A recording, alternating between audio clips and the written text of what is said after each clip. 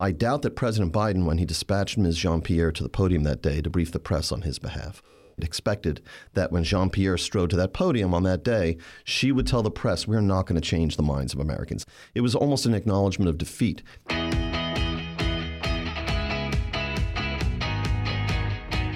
This is the Daily Signal podcast for Wednesday, December 13th. I'm your host, Rob Bluey. And those were the words of James Rosen, chief White House correspondent for Newsmax. The longtime Washington reporter joins me in studio to talk about what it's like to cover the Biden White House and the biggest stories dominating the headlines. We also discuss the House's plans for an impeachment inquiry of President Biden and how this move will affect the White House in the weeks and months to come. Finally, Rosen gives me his take on Biden's age and mental acuity and shares his thoughts on why the president won't subject himself to tough questions like his predecessors. All that and more coming up next on the Daily Signal podcast. But before we get to our interview, I'd like to ask for your support today. As we approach the end of the year, the Daily Signal is counting on donations from listeners like you. We are the nonprofit news organization of the Heritage Foundation and rely on your generous gifts. You can ensure that we continue producing cutting-edge journalism and investigative reporting with a gift of $25 or more. So please consider making a tax-deductible gift to support us before December 31st. You can go to dailysignal.com/donate to make your gift.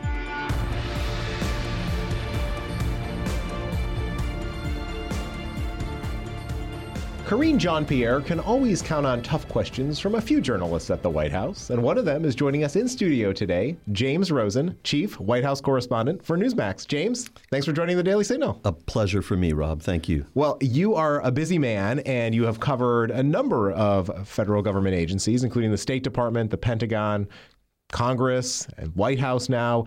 You're also the author of the book, Scalia, Rise to Greatness, 1936 to 1986, chronicles Justice Antonin Scalia's early life and time until he was on the Supreme Court.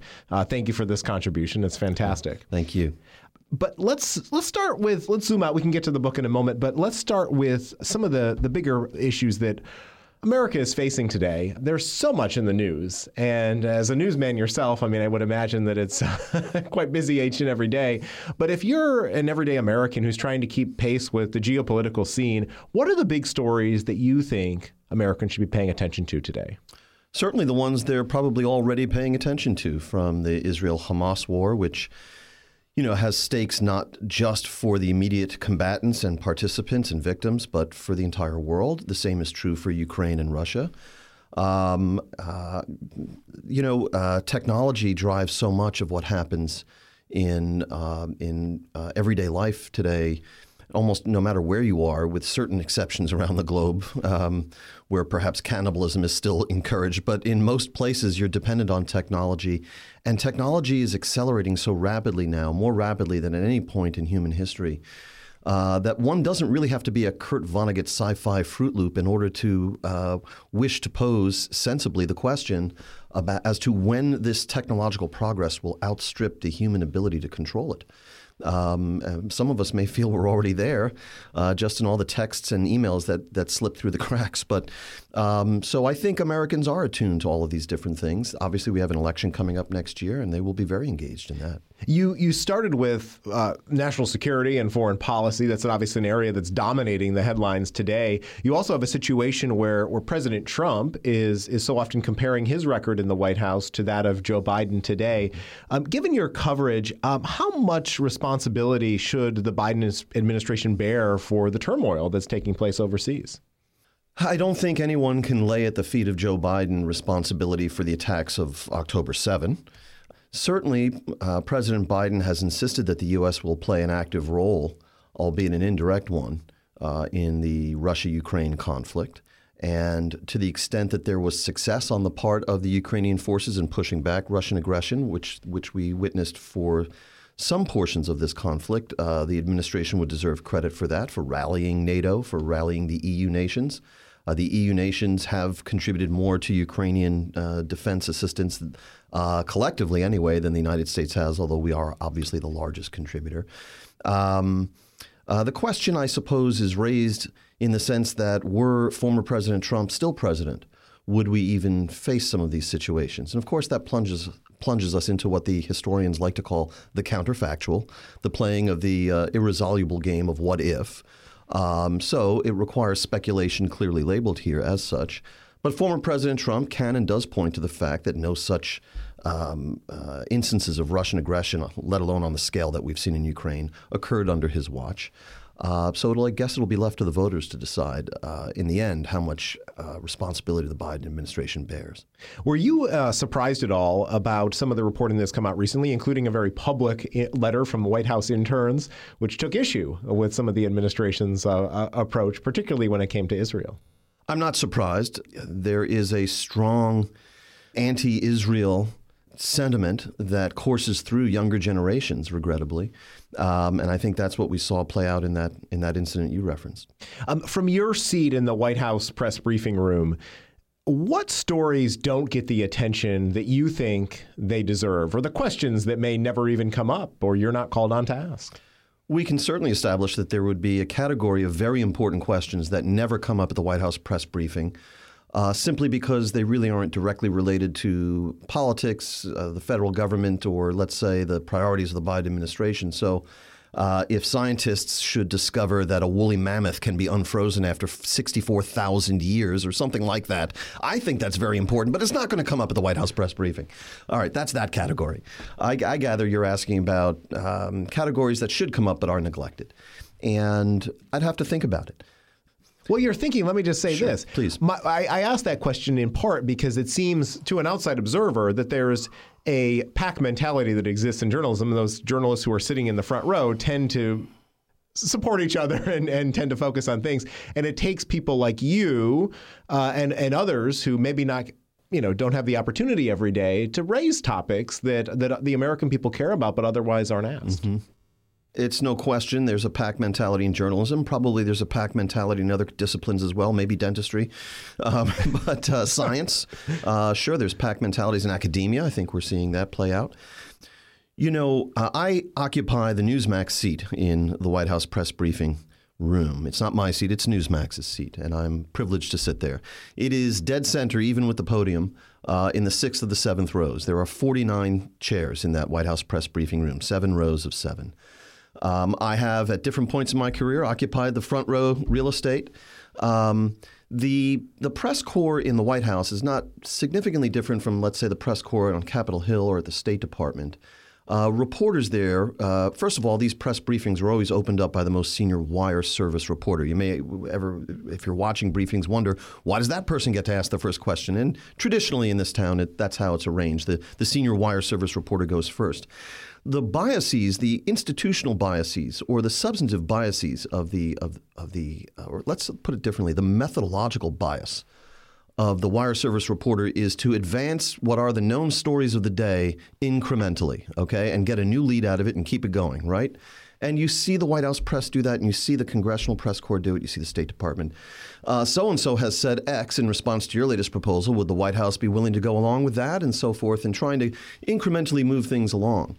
And there's nothing dishonorable about that. But when you're going to get called on much later in the briefing, or every 6 months, as is the lot of this reporter, those kinds of questions have already been asked and answered, or addressed, let's say, if not substantively answered. And it offers, honestly, an opportunity for someone in my position to pose questions that move beyond the incremental advances of the day and move beyond kind of a superficial surface level approach where you can really just drill down to the basic core of the matter, stripping away everything that's happened in the first 38 minutes of the briefing. And if you can do it well, you can make news. Well, let's go to my colleague John Popp, who has a clip of you asking Karine Jean-Pierre a question, and we'll see an example of that right now. The polls that show that the electorate at large and also significant majorities within the Democratic Party believe that the president is too old. The polls that show the American people and also significant majorities within the Democratic Party don't want him to run again. And the polls that show his handling of the economy, foreign policy, all of these dismal polls, his job approval ratings, does the White House have any basis to challenge the accuracy of that polling? I'm not challenging the accuracy here. That's not what I'm doing. What I'm saying to you is that we're not going to change the minds of Americans. I get that. Americans are going to feel how they feel, and we're going to respect that. So, James, your thoughts. First of all, what prompted you to ask the question, and then any thoughts on her response? So this was an exchange that got a lot of attention, and Yes. I think deservedly so, putting aside the egomaniacal tendencies of the on-air TV person to think that everything he does is important. But I think this was an important exchange. I asked the question about polling data because I had seen over time President Biden himself, when asked about his 2+ years of underwater job approval ratings, suggest that polls aren't accurate anymore. Have you seen any polls you believe anymore, he said. And he talked about the difficulty in getting people on the phone at different times for polling purposes. And yet, simultaneously, we see Karine Jean-Pierre, the White House press secretary who was just in that clip, from the podium tell us that individual planks of the president's domestic policy initiatives are all polling very well, which means the people support what the president's doing. So I wanted to know once and for all, and this is the way I put the first in that series of questions. We just played the follow-up. Which polls are reliable and valid? Only the ones that support the president and his agenda, or the ones that show he's been underwater for 2 years? Now, I didn't really expect too much from this, honestly. I got more than I expected because for 2 years, we've been told that these are not the right polls or that polls don't matter or what have you. And I expected more of the same. I never expected Karine Jean-Pierre, to state outright that we do not challenge the accuracy of this underwater polling for 2 years. Okay, that's the first time they have actually acknowledged the factual legitimacy of this sentiment in the country. This thumbs down that the president has received on his job performance from the American people, from large segments of the Democratic Party for 2+ years now. What should a talented PR person have done in that moment? Not to say that Karine Jean-Pierre doesn't have talent in this sphere. I'm just saying what I was expecting her to do was to sort of pivot away and say, you know what, James, polls are one important data point, but when this president travels the country, he hears and feels the enthusiasm and so forth. That's what you expect a press secretary in such a situation to say. Then, even more remarkably, Ms. Jean-Pierre said, we're not going to change the minds of Americans. I get that. Now, I doubt that President Biden, when he dispatched Ms. Jean-Pierre to the podium that day to brief the press on his behalf, or the re-election campaign manager for the Biden-Harris 2024 ticket, expected that when Jean-Pierre strode to that podium on that day, she would tell the press, we're not going to change the minds of Americans. I get that. It was almost an acknowledgement of defeat. Here is the face of the vaunted White House communications apparatus, something like a $50 million a year apparatus, basically saying we don't have the ability to persuade anymore. And we're going to have to stand for re-election without turning around those underwater numbers. So it was a very striking exchange. It was. I'm grateful that you had the opportunity to ask the question. And as you said, quite a newsworthy response from the press secretary. I may not get to ask another question for 6 months, as was the case prior to that question. Well, let me ask you this, because over the summer, we saw a situation where my colleague Fred Lucas and several hundred others were told that the White House was changing the criteria to even appear in the briefing. For reporters like the Daily Signal, we don't have a dedicated seat. We'll fill in if somebody doesn't show up. And so they've changed that criteria. Fred now is still able to go, but he has to access the White House grounds on a day pass as opposed to what we call known as the hard pass. Have you noticed any changes in terms of the people who are showing up or a rationale for the White House to make that decision? No. I still run into Fred there periodically and enjoy his company as always. B, as for the rationale, the White House justified this revision of the ground rules for who gets a hard pass, which is a swipe badge that you show at the Secret Service entry point and which enables you access on the grounds whenever the grounds are open, which are pretty much most of every day. They close overnight. In terms of that rationale, the White House said that they had people on the list of hard pass recipients who had not used their pass in 6 months or more.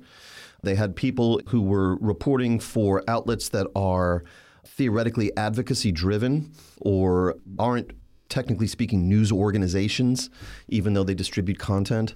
And so those were the bases the White House put forth.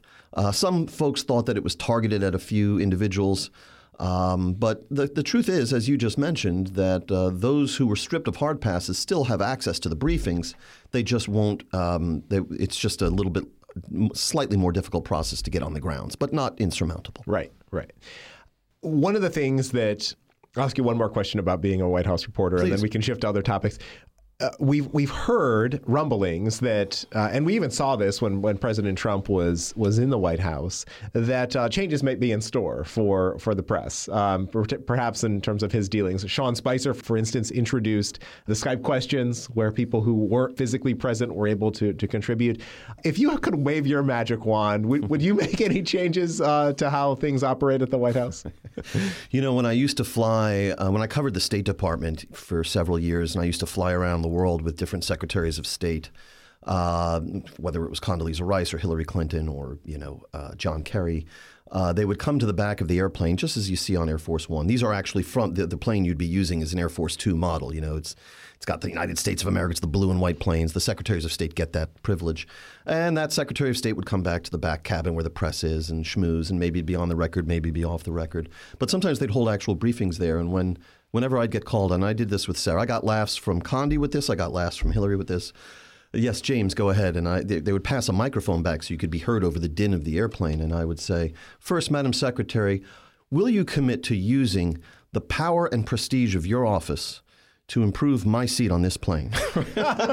So when you ask me if I could wave a magic wand and initiate some sort of change for the White House press corps, I think the very first thing I would do would be to upgrade the seat in which I reside there.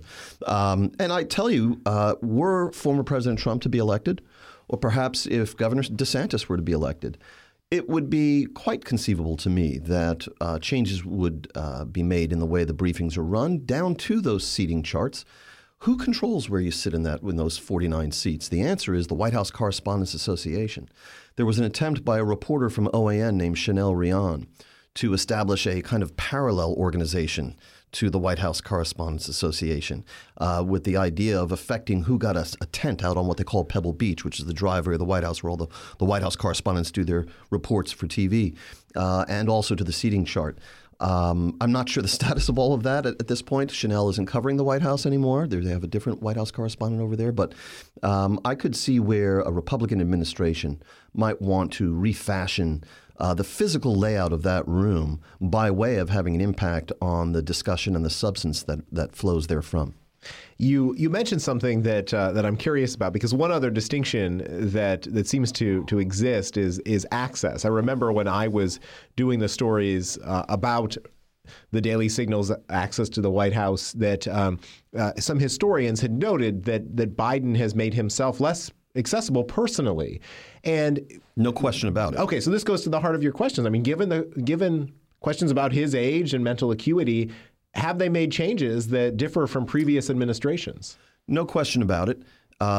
President Biden exposes himself to questions from the press with some frequency, but always in the rather limited setting, almost always in the rather limited setting of the south lawn of the White House, where it might be freezing or burning hot, and where he's on his way to the helicopter and he'll only stay for one or two questions. And he can end the dynamic at any point. So it's very difficult to pose penetrating questions in such a hurried and compressed setting. When this president sits down for interviews, it's often as likely to be with someone like the wellness guru Jay Shetty than it is, say, the New York Times. I don't think he's sat and done a New York Times interview except perhaps with Tom Friedman. I think back to Richard Nixon when he was president in his first term on January 2, 1971. He sat for a live 1-hour interview with the CBS News White House correspondent who was named Dan Rather at that time. Okay, think about that. Richard Nixon took whatever Dan Rather had to throw at him for an hour on live television. Former President Trump, to his credit, did the same with Caitlin Collins on CNN. It's an attribute altogether lacking in today's political classes beyond just Joe Biden, that political figures seem to think they and their agenda are better serviced by avoiding engagement with people who are going to hold them to account than by, in fact, being strengthened by that kind of challenge. Ruth Bader Ginsburg used to say that Antonin Scalia, and I'm not saying that just to get to segue to the book, but she used to say that she dreaded when a Scalia dissent would come into to one of her opinions would come into chambers, because she knew she was in for scathing criticism. But she also said, his dissents made my opinions stronger because he forced me to reckon with things. And I say that to Karine Jean-Pierre, and I say that to Joe Biden. And, to all the modern political figures who speak for a living, in a sense, engagement with those who will ask you the toughest questions will strengthen you and strengthen your agenda if you have what Tom Wolfe called the right stuff. Well, some of those tough questions that Biden may be forced to answer could come to a head this week. The House is planning to move forward with an impeachment inquiry vote.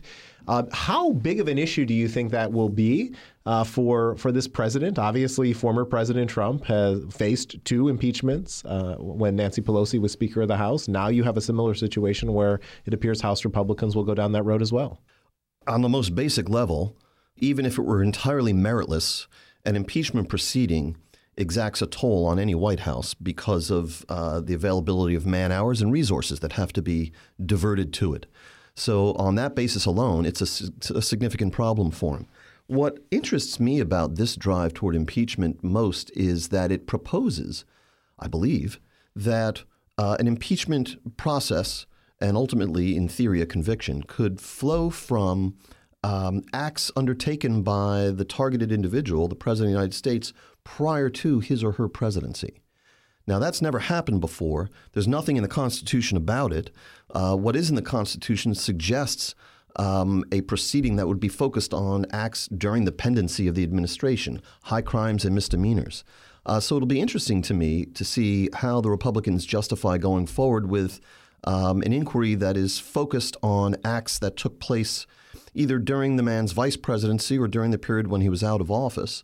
It's not to say that the evidence isn't there for it. I'm not making a judgment about that. I'm simply saying it would be the first time that the impeachment process is focused on pre-presidential acts. And I would like to see that addressed. Yeah. Well, if nothing else, hopefully it sheds light on some of the unanswered questions that we're looking for. I do want to shift to talk about the book, but also to give you an opportunity to share a little bit about how you first entered journalism and what prompted you to go into this career in media. I grew up fascinated with those clashes on television between President Nixon and Dan Rather. I eventually worked for Dan Rather a little bit and still am in touch with Dan Rather. And, I also was reading Fear and Loathing in Las Vegas by Hunter S. Thompson, which was about a magazine assignment. And the freedom and the glamour associated with just those 2 figures right there, Hunter S. Thompson and Dan Rather. It was also larger than life. Tom Wolfe I became obsessed with, same with William F. Buckley, both of whom did not share the politics of Dan Rather or Hunter S. Thompson. And so I began, and I was thinking I would discuss this later with some of our guests. I began as a press secretary to a political figure on Staten Island, which is my hometown in New York. And I came to understand that when you do PR for a politician, you are no longer engaged in the business of giving voice to your own ideas and sentiments and thoughts and agenda, but rather to those of the person you work for. And you have to be willing to accept that in order to be good at that job. And I decided that, I wanted, rather than to promote the specific agenda of a specific individual, to train my misanthropy on everyone equally and become a reporter. So I went back to graduate school in the 90s to Northwestern University, Medill School of Journalism. Right out of there, I got my first small market TV job, which was market number 137 in the great grid of local TV news markets. You start with New York as number 1 and Los Angeles as number 2, and you work your way down to 137, and that brings you to Rockford, Illinois. And I spent a great year there in Rockford covering local news there. I worked my way back to my native New York. I worked at New York One for a little while. Then there was a startup where I was an anchor and a reporter called News 12 The Bronx, where I had my own camera. I was a one-man band shooting in the Bronx day and night. I remember Mayor Giuliani showing up for something in the Bronx, and I had to cover him myself. So I had a camera on my right shoulder. I had the microphone in my left hand, but I crossed my chest with the left hand to hold the microphone from an angle as if it appeared that there was actually a reporter standing next to the cameraman in this instance. And then I would say, Mr. Mayor, if you would just look that way when you address my question. So, and you adapt. But and after that, I got my big break, which was through Britt Hume at Fox News. And I joined the Washington Bureau of Fox News and became a Washington correspondent on February 22, 1999, which was the first business day, a Monday, after the acquittal of Bill Clinton, President Clinton, in his impeachment trial over the Monica Lewinsky matter. So I missed all of that craziness, But boy, I've certainly encountered a lot of it since then too. Yeah, well, amazing. Thank you for sharing that story. Now, of course, years later, you would go on to write the book, Scalia: Rise to Greatness. You have covered the Supreme Court. So what was the inspiration behind this book? And I should say that we'll make sure we leave in the show notes links to the event we did here at the Heritage Foundation and the interview you did. That's very kind of you. It was a great honor to appear at Heritage to discuss the book back in March when it came out, as it is today, to be here today. One of the first things I did when I arrived in Washington to be a Washington correspondent at the age of 30 in 1999 was to write to Justice Antonin Scalia, seeking an interview on Fox News stationery.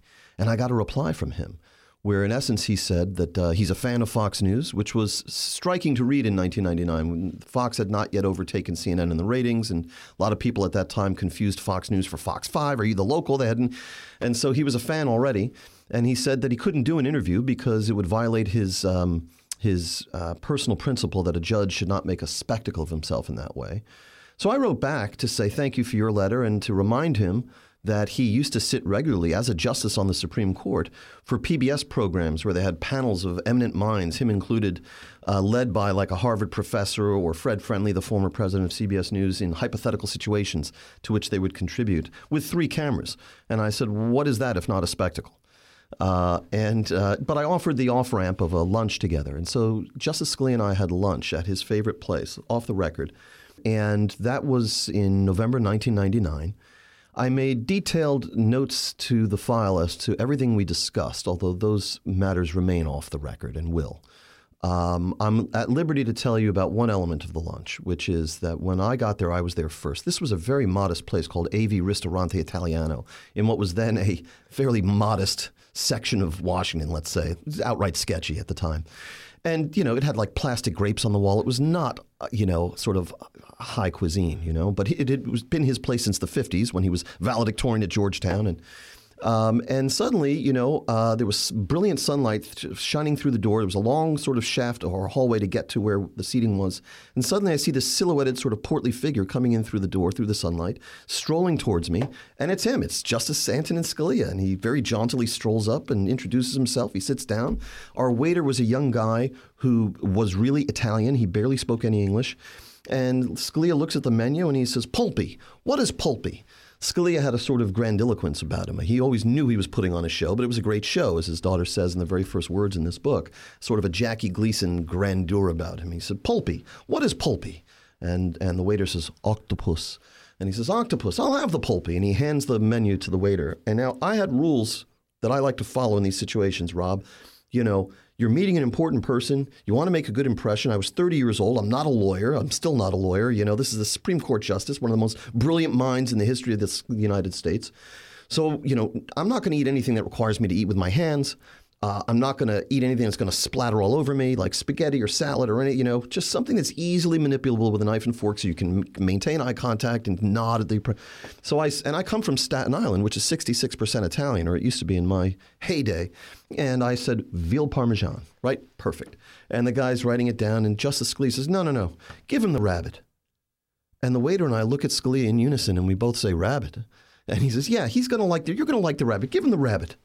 And the guy takes my menu and walks off. Now, I had never had rabbit in my life. I did not want to have rabbit. When it came, and I'm struggling to hold my own in this conversation and just, stay with it. Although I think the justice had a good time. The rabbit is served. I don't know anything about rabbit. Do they serve it like with the head still on, like fish or something? I have no idea, And so there was this dollop of green material on the plate. In my mind, looking back, it's sort of like guacamole, although I know rabbit is not served with guacamole, but that's what it looks like in my memory. And I made the mistake during the eye contact of just shoveling a forkful of this green stuff, the substance of which I had no idea what it is. And it was one of those moments where it's clear to you in an instant, a nanosecond, that your only course of action here is to shove this unknown substance into your mouth, swallow it swiftly, and just keep nodding, and get about your business. To this day, I don't know what that was. Okay? Oh, jeez. So what happened here, in short, the country's foremost opponent of judicial activism overruled my lunch order. Yes. Not even Mrs. Rosen does that. So anyway, but we had lunch once more. Thereafter, we had this very humorous correspondence that went on for about 2 years, and that I will be able to publish in Volume 2, which will treat the Justice's years on the Supreme Court, 1986 to his passing in 2016. We're so excited that you're embarking on that project. It's obviously incomplete if you don't have that second volume. I wasn't really able to celebrate that much in March because I have this hanging over me, right? Right. True. Well, it makes a great Christmas gift for those of you who are still looking. James, as we wrap up here, obviously the media landscape is changing so rapidly, and Newsmax has had great success within the last couple of years to really build a much larger following. What's the best way for our audience to learn more about your work, but also to keep tabs on what your colleagues are doing? So, thank you for asking, Rob. You can watch Newsmax. You can watch N2, Newsmax 2, which is our streaming service. And on Newsmax.com, there's information about how to sign up for these various things. You can also follow me, not only my reports from the White House every day on Newsmax, but also on my Twitter feed or my X feed.